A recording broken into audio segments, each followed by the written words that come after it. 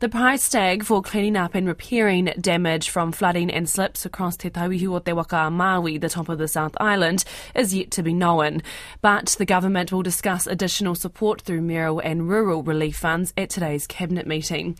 The Prime Minister Jacinda Ardern was in Nelson, Whakatū overnight, visiting affected areas. She spoke to media this morning. See the scale of the damage and what it's done to people's homes, and it is devastating. You can't imagine coming back after being evacuated in a hurry, fearing probably for your own family's safety, and then coming back and seeing for the first time what's happened to your home and all of your worldly belongings. It's very hard to imagine what that would feel like. Officials say some damage assessments of homes and roads still have not taken place. The ground is too wet and in some places slopes are still moving.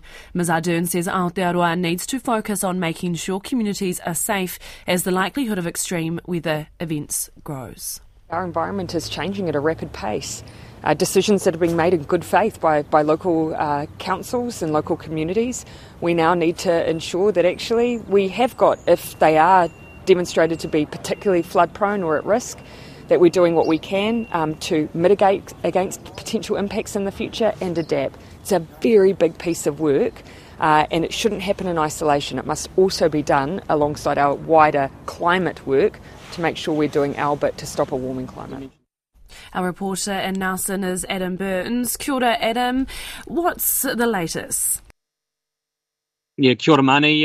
From a not-so-sunny Nelson, we're talking the past week, and it's been an absolute nightmare for these locals. I'm at the Niles Street Bridge, which overlooks the Maitai River, around one of the hardest-hit residential areas. There's been plenty of action in this part of town. I mean, we've got a handful of army officers assisting with traffic control. We've got diggers. We've got residents kind of trickling in and into the area to have a look. Everyone's a little bit shell-shocked, it's fair to say. The Prime Minister's been and gone, which was a bit of excitement for some of the families who live in this area. But now it's on with the clean-up, which is going to be a monumental task. You, like you said, accompanied the Prime Minister on part of her visit. What else did she see and say to residents especially? Yeah, this is becoming a bit of a common appointment for her, sadly, surveying damage to communities and regions due to another severe rain event. I mean, we've seen it on the West Coast, we've seen it in Canterbury, regions in the North Island. You get the sense that she's a little bit over it as well. Jacinda Ardern acknowledged that this was going to be a long way back for the region and acknowledged that it didn't matter that there was one home that had been damaged or 500. These are people's homes and their livelihoods.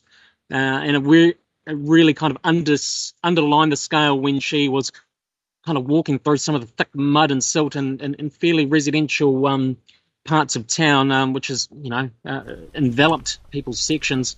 She also, at media stand-up later this morning, she did say that the government needs to think more about what can be done to mitigate the impacts of, you guessed it, climate change.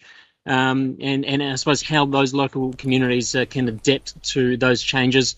She says Cabinet today will be talking about the possibility of additional support through the mayoral relief funds as well for rural communities. Obviously, an initial amount has been made, but I think it's going to financially, soak up, tens of millions at least at the top of the South Island.